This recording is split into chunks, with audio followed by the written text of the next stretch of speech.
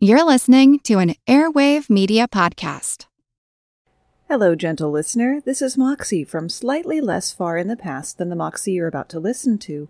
Remember last week when I said you might hear the bell of a cat's collar from our senior rescue cats on the track?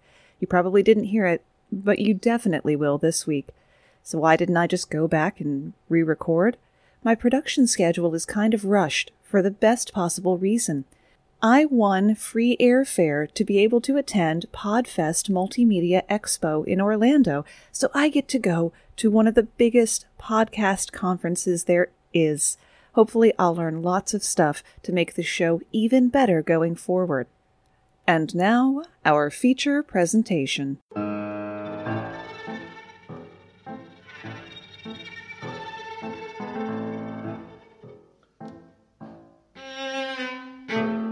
Picture this. You've got to cross the Neva River in Russia, but you don't make it to the Latini Bridge on time. As the drawbridge rises to the sky, so does the outline of an enormous phallus that's been painted on the bridge. Illuminated by street lights and a whopping 224 feet long, this ballsy piece of graffiti was on display for hours until the bridge lowered. My name's Moxie, and this is your Brain on Facts. This episode is brought to you by Saks.com. At Saks.com, it's easy to find your new vibe. Dive into the Western trend with gold cowboy boots from Stott, or go full 90s throwback with platforms from Prada. You can shop for everything on your agenda, whether it's a breezy Zimmermann dress for a garden party or a bright Chloe blazer for brunch. Find inspiration for your new vibe every day at Saks.com. Welcome to the third installment of our infrequent series, We Can't Have Nice Things. This time, we're going pretty basic. We're looking at the people who, if you capitalize their name, are a 5th century Germanic who ravaged Gaul and Spain, settled in Africa, and sacked Rome. But with a lowercase v, it's someone who, through ignorance or malice, ruins something that's not theirs. A vandal. Their motives range from greed to anger to unchecked egomania. Some get caught, while others get away to screw things up somewhere else. If researching this script has taught me anything, one characteristic they all have in common is that nothing is sacred to them, often literally. Native American monuments and rock art dot the Lake Mead National Recreational Area. They're considered sacred by the local tribes as their birthplace, and they're registered with the National Registry of Historic Places. In 2010, park rangers were summoned after someone reported people firing paintball guns in the area. They found paint splattered across the sacred rock art. Park rangers had to remove hundreds of paintball shells from the canyon and found 38 areas with rock art that had been splattered.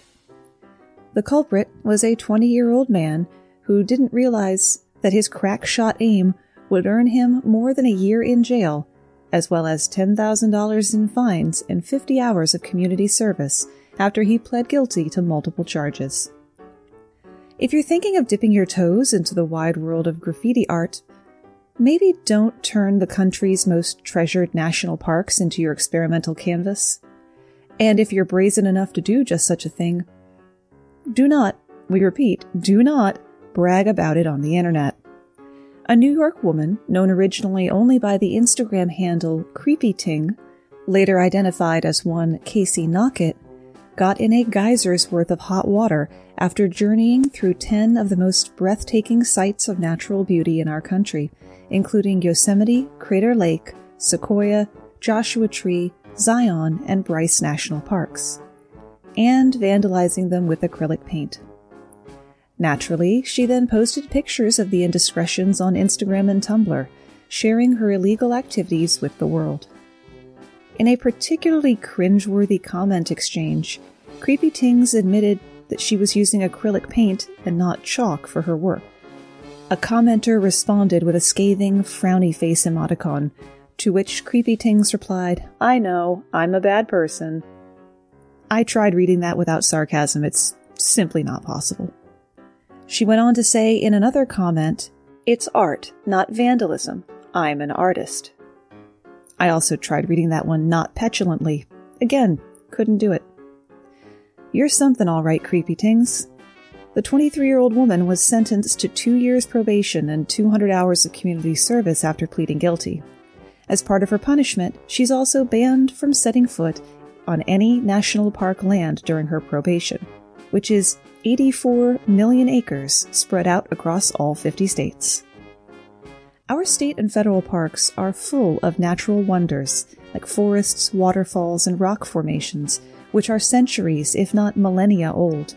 You can learn more about them from a great podcast from a friend of mine, Everybody's National Parks. Do check that one out. Take, for instance, the rocks that have stood in the Goblin Valley State Park in Utah.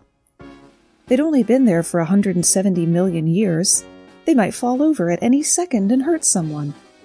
At least that was the excuse given by a duo of Boy Scout leaders, or rather, former Boy Scout leaders. The two men filmed themselves knocking the rock formation over and cheering wildly, and naturally they posted it online, where it soon became the focus of national and even international outrage. Though they claimed the toppling was for the greater good, both men still pled guilty to criminal mischief. This kept them out of jail, but they had to pay $925 in court costs, $1,500 to cover the cost of the investigation, and an undetermined amount to erect signs around the park warning visitors not to vandalize the rock formations. Signs that, before they got there, hadn't been needed. Their tale gets even more salacious. One of the men, shown literally moving a boulder, was out of work at the time after a car accident, and had sued the father of the teenage driver in the other car weeks before the trip to Goblin Valley, claiming that he was in debilitating pain. People like that are the reason that people with legitimate claims have such a hard time in the legal process. China is very sensitive about its international reputation, which probably explains why a single act of tourist vandalism committed by a Chinese citizen while overseas created a social media uproar in 2013. The controversy began when a Chinese traveler logged on to the social media website Weibo and posted a snapshot of the 3,500-year-old Luxor temple carving showing a man whose torso had been scratched over with the phrase, "Ding Jinghao was here." The photo quickly went viral, prompting online outrage, and in less than 24 hours, netizens had publicly identified Ding Jinghao as a 15-year-old middle school student from Nanjing.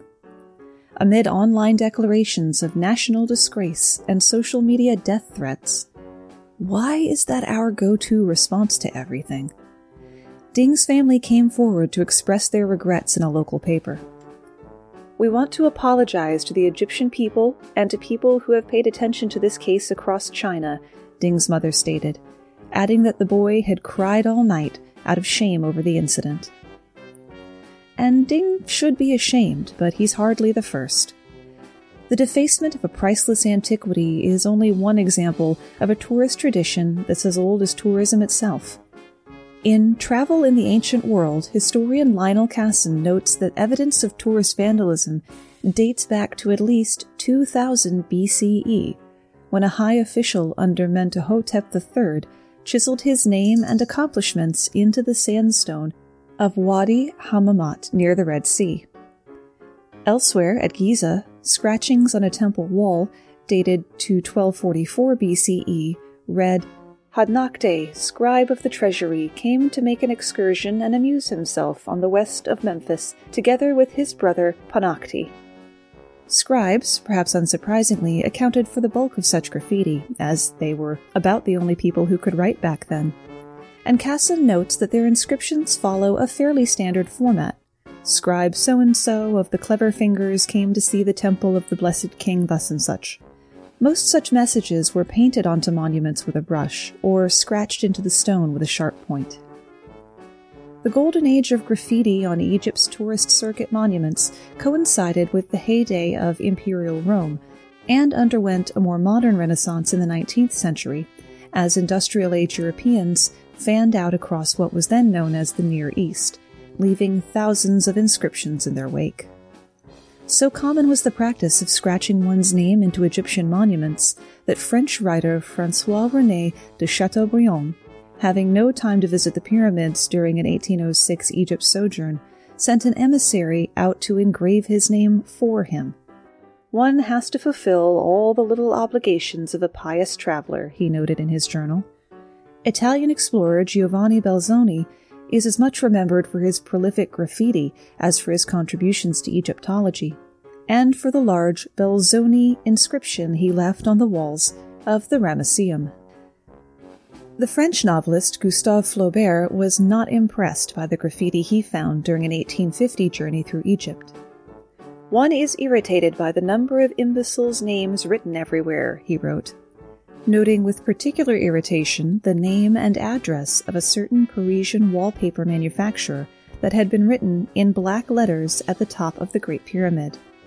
In Alexandria, he added, "A certain Thompson of Sunderland has inscribed his name in letters 6 feet high on Pompey's pillar. You can read it a quarter mile away." It's apparently a fairly common thing for tourists to carve their initials into the 2,000-year-old Colosseum also. In the most recent publicized incident, which happened in 2015, 2 U.S. tourists used a coin to carve their initials into the ancient stadium, and then took a selfie because, of course, they took a selfie. The tourists, both women in their 20s, were almost immediately arrested. 2 Brazilian men were arrested after sustaining injuries in an attempt to climb over a Colosseum gate in the early hours of the morning. One suffered a fractured hip bone.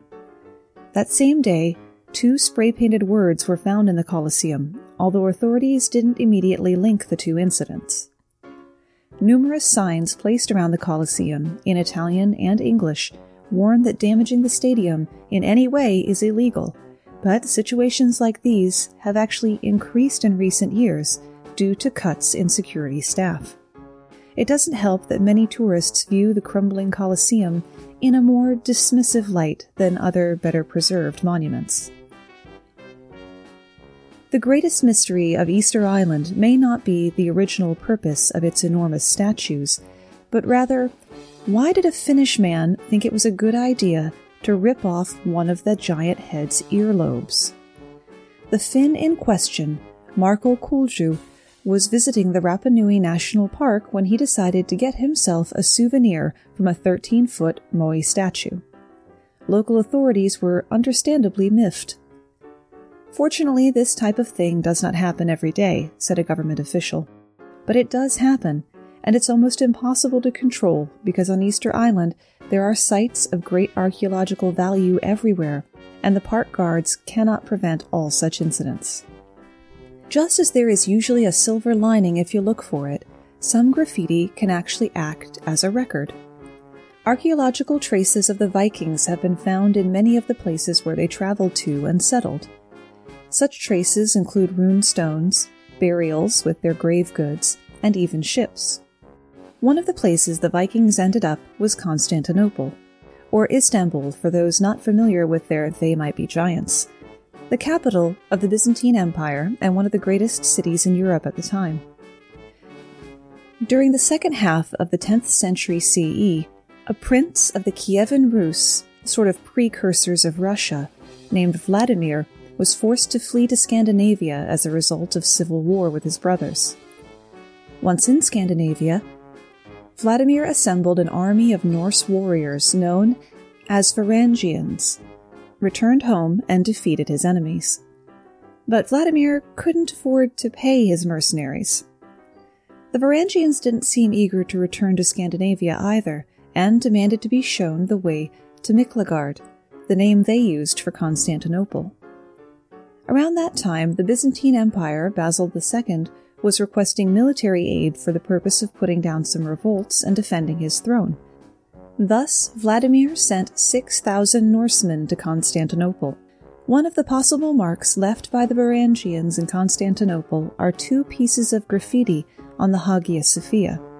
The graffiti can be found way up on a parapet on the top floor of the former basilica's southern gallery, an area traditionally reserved for the empress and her court. The first of these graffiti, which are in the form of runic inscriptions, wasn't discovered until 1964. The runes correspond to the letters, approximately, FTAN, and are thought to be part of the graffiti writer's name, Halfdan. The rest of the description is largely considered to be illegible.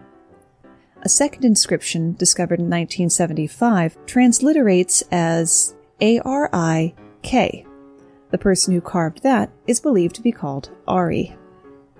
It's known that the Varangian Guard fought for the Byzantines, but were deployed to other parts of the empire as well.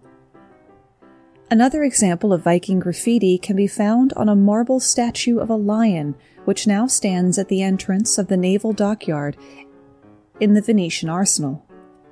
Prior to its current location, the lion stood in the Piraeus, the ancient harbor of Athens. That's probably where it was when runes were carved onto its shoulders and flanks. The graffiti was first recognized as runes by a Swedish diplomat in the 18th century. Unfortunately, as a result of weathering and other damage to the lion, the inscriptions had faded to the point that it's now effectively impossible to decipher.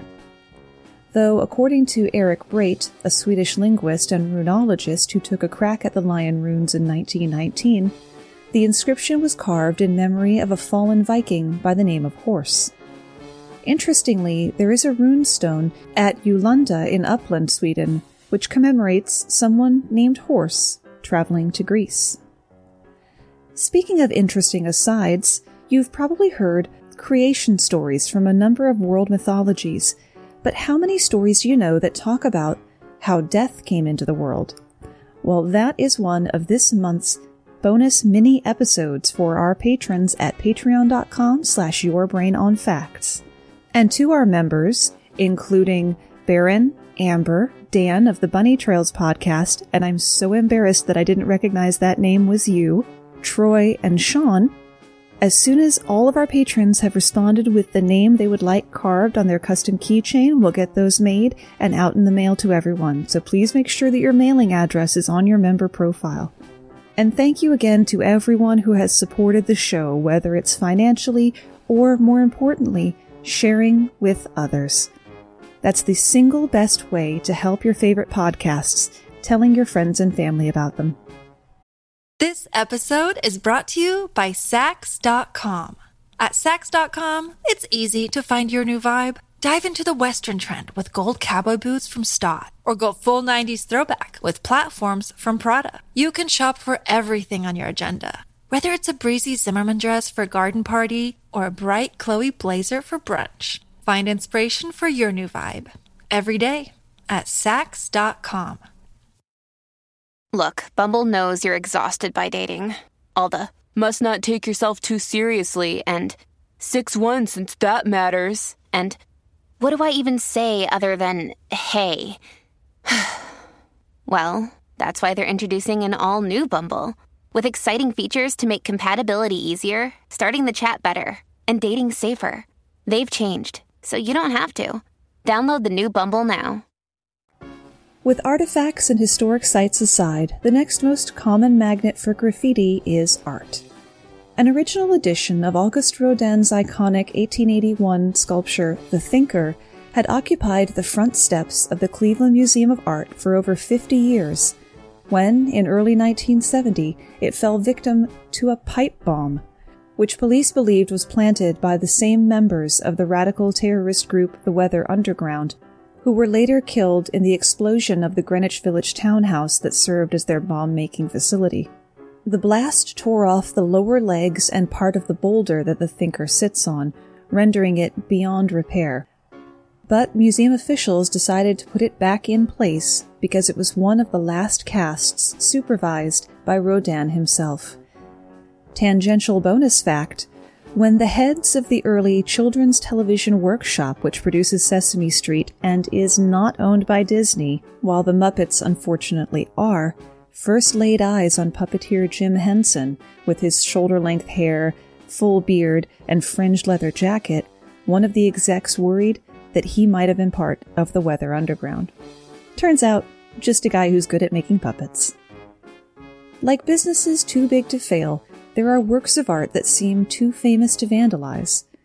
But fame draws taggers like roadkill draws flies. The Mona Lisa, or to give her Italian name, La Gioconda, had long been attracting vandals and is currently one of the best protected works of art in the world. In 1956, the lower part of the painting was severely damaged when a vandal doused it with acid while it was on display at a museum in Montauban, France. Later the same year, a young Bolivian man threw a rock at the painting. This resulted in the loss of a few specks of pigment near the left elbow, which restorers later painted over. In April 1974, a handicapped woman, upset by the museum's policies regarding disabled access, sprayed red paint at the painting while it was on display at the Tokyo National Museum. In August of 2009, a Russian woman, distraught over being denied French citizenship, threw a mug purchased at the Louvre gift shop at the painting. Luckily, it shattered against the protective case, which is made of bulletproof glass. And in both of those last two incidents, the painting was undamaged. In February of 1974, a 30-year-old man walked into the third-floor galleries of the Museum of Modern Art and proceeded to deface Pablo Picasso's Guernica by spray painting "Kill All Lies" across it in red, foot-high letters. "Call the curator," he reportedly shouted as guards grabbed him. "I am an artist." You think that's brash? This vandal actually alerted the Associated Press in advance of his art. Rather than sending him to jail, though, the Museum of Modern Art declined to press charges, and the man himself later became a hugely successful art dealer. Aside from garnering publicity, his motives were unclear, with him sometimes calling it an anti-war protest, and other times a retroactive collaboration with Picasso.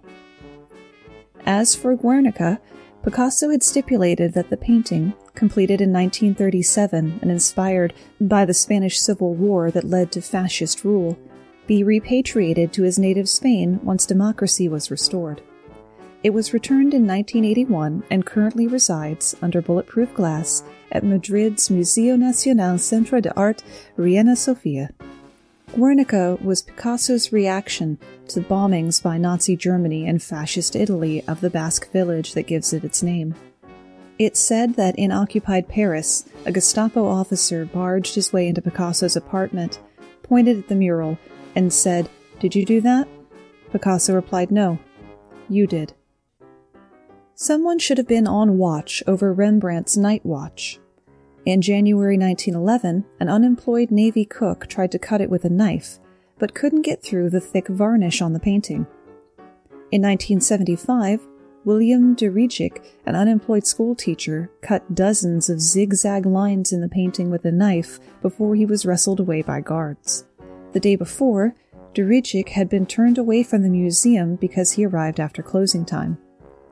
After the event, he was identified as having a mental disorder and was sent to a psychiatric hospital. It took 6 months to restore the painting, and traces of the cuts can still be seen. In 1990, a man threw acid on the painting, but guards reacted quickly and were able to dilute it with water so that it only penetrated the varnish layer, not damaging the painting itself, and it was able to be restored. In 1985, Rembrandt's 17th century painting Danae was attacked in the Hermitage Museum in Russia. A man, later judged not culpable due to mental illness, first threw sulfuric acid on the canvas, then cut it twice with a knife. Which begs the question, where is everybody getting all this acid from? The entire central part of the composition was virtually destroyed. The restoration took 12 years, from 85 to 97. Since then, that painting, too, has been behind bulletproof glass. In March of 1914, militant suffragette Mary Richardson walked into the National Gallery of London and attacked Diego Velázquez's tasteful nude painting Rokeby Venus with a meat cleaver. A quick aside, the name of the painting is actually Toilette de Venus. It should probably be inflected in Spanish, but I took French in high school. The original meaning of toilette or toilet did not mean the commode, the place of evacuation, but more of a vanity area or the act of getting ready, which is why perfume is called eau de toilette. Richardson's actions were ostensibly provoked by the arrest of fellow suffragette Emmeline Pankhurst the previous day, although there had been early warnings of a planned attack on the collection. Richardson left 7 slashes on the painting, all of which had been successfully repaired. Richardson was sentenced to 6 months in prison, the maximum allowed for the destruction of an artwork.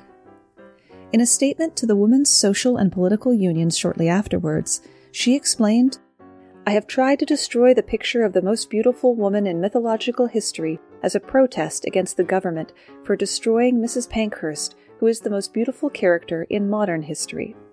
She added in a 1952 interview that she didn't like the way men visitors gaped at it all day long. In 1997, Alexander Brenner, a Russian Jewish performance artist and self-described political activist, painted a green dollar sign on Kazimir Malevich's painting The White Cross. The painting was restored and Brenner was sentenced to 5 months in prison. During the court case, he said in his defense, "The cross is a symbol of suffering. The dollar sign is a symbol of trade and merchandise. What I did was not against the painting. I view my act as a dialogue with Malevich." A similar excuse was offered by Mark Bridger, an unemployed artist, who added even more controversy to an already edgy exposition at the Serpentine Gallery in London. Bridger targeted a Damien Hirst original, Away from the Flock, which showcases a preserved lamb set in formaldehyde. It looks like something you would see off to the side in an episode of Westworld. In 2006, Away from the Flock had sold for £1.8 million, or about $2.25 million. Bridger entered the gallery, opened the top of the tank, and added black ink to completely cover up the lamb. "To live is to do things," Bridger told The Guardian. "I was providing an interesting addendum to the work. In terms of conceptual art, the sheep had already made its statement. Art is there for creating of awareness, and I added to whatever it was meant to say." Luckily, the piece was restored overnight. And this strange idea of collaborating on art without the artist's consent went over a little better with Hirst than it did in our previous examples. He included a photo of the black sheep in a book he later published. Even educated people made today's list. A Hungarian-born geologist, Laszlo Tóth, attacked Michelangelo's 1499 marble masterwork depicting the Virgin Mary cradling the dead body of Christ with a hammer, shouting, "I am Jesus Christ, risen from the dead." Tóth struck La Pietà 15 times, breaking off Mary's arm at the elbow as well as parts of her nose and eyelid. A group of bystanders, including an American who repeatedly punched him, tackled Tóth almost immediately. The incident, which took place during the Pentecost on May 21st, was triggered by Tóth's long-held fantasy that he was Jesus. He'd even written the Pope the prior year to demand he be recognized as the Messiah. Judged to be of sufficient mental defect, Tóth never faced jail time for his actions, was committed to a mental hospital in Italy for 2 years, and eventually deported. Name the tools of a vandal.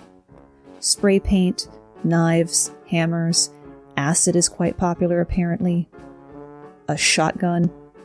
While hanging in London's National Gallery, a large charcoal drawing of the Virgin and Child with St. Anne and St. John the Baptist, created around 1500 by Leonardo da Vinci, was victim of a shotgun blast when one Robert Cambridge peppered the work with a shotgun he'd hidden under his coat. Though he fired from about 7 feet away, the pellets themselves didn't damage the work. Ironically, shards from a section of protected laminated glass were pulverized by the blast and tore a 6-inch hole in part of the drawing containing the Virgin Mary's robe. A 1988 restoration involved, quote, "an elaborate process in which dozens of tiny fragments of paper were glued back together one by one." Cambridge, meanwhile, was confined to a mental institution after telling police he'd been motivated by his disgust with the policies of then Prime Minister Margaret Thatcher. What the Iron Lady had to do with Leonardo da Vinci remains unclear to this day. Mark Rothko's 1958 abstract piece, Black on Maroon, was defaced as it hung in London's Tate Gallery by one Voldemirs Humaniak an artist, blogger, and sole proponent of an artistic philosophy he dubbed Yellowism. I tried looking it up and have no idea what I read. Using a black marker, he wrote a potential piece of Yellowism in the painting's lower right-hand corner, adding the pseudonymous signature Vladimir Umanets. Umanayak spent the next year in prison, and after his release, professed some unconvincing regret in an editorial written for The Guardian. A large, tall, funnel-shaped metal structure originally fabricated in 2011, Dirty Corner was the creation of one of Great Britain's most famous contemporary artists, Anish Kapoor. In June of 2015, it was installed in France in the gardens of the Palace at Versailles, and thanks to its, we'll call it Georgia O'Keeffe-like shape, was immediately dubbed the Queen's Vagina. However, the objections to the controversial piece went far beyond naughty nicknames when someone threw yellow paint on it. After it was cleaned, the sculpture was again defaced, this time with anti-Semitic graffiti spray-painted in white, even though the artist is in fact Indian. Kapoor, who refused to have the piece cleaned a second time, blamed the second incident on France's poor treatment of its Muslim population. Sometimes, though, a vandal is the person you least expect. The Frenzy of Exultations, a famous painting by Podkowinski, showing a crazed naked woman riding a wild horse, caused a controversy and scandal in Warsaw art saloons after its 1894 debut. The exhibition lasted only 36 days because Podkowinski brought a knife on the 37th day and tried to destroy his work, focusing on the figure of the woman. The cause of his behavior had not been completely clear. It may have something to do with the fact that when Podkowinski painted it, he was already in the last stages of tuberculosis and would die less than a year later. And that's where we run out of ideas, at least for today. But one more unusual case, which might not qualify as vandalism, occurred in 1908. An exhibition was set up for May of that year with paintings by Claude Monet, which had already been praised by critics and were estimated at $100,000. That's 1908 money. It's about $2.5 million today. Despite this, Monet decided he wasn't satisfied with his work and, in a sudden move, destroyed all of the paintings with a knife and a paintbrush. Ethics discussions broke out. Should an artist have the right to destroy his own work once it's on display? At least one expert thought so and praised him for being a true artist rather than a manufacturer, telling the New York Times, "It is a pity, perhaps, that some other painters do not do the same." Thanks for spending part of your day with me.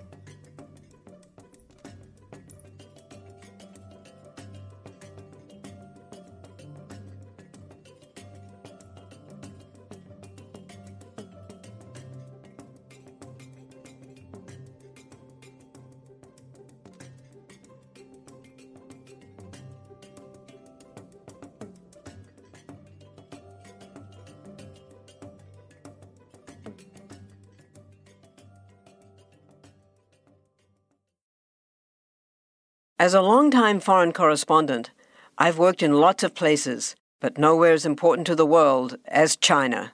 I'm Jane Perlez, former Beijing bureau chief for the New York Times. Join me on my new podcast, Face Off, U.S. versus China, where I'll take you behind the scenes in the tumultuous U.S.-China relationship. Find Face Off wherever you get your podcasts.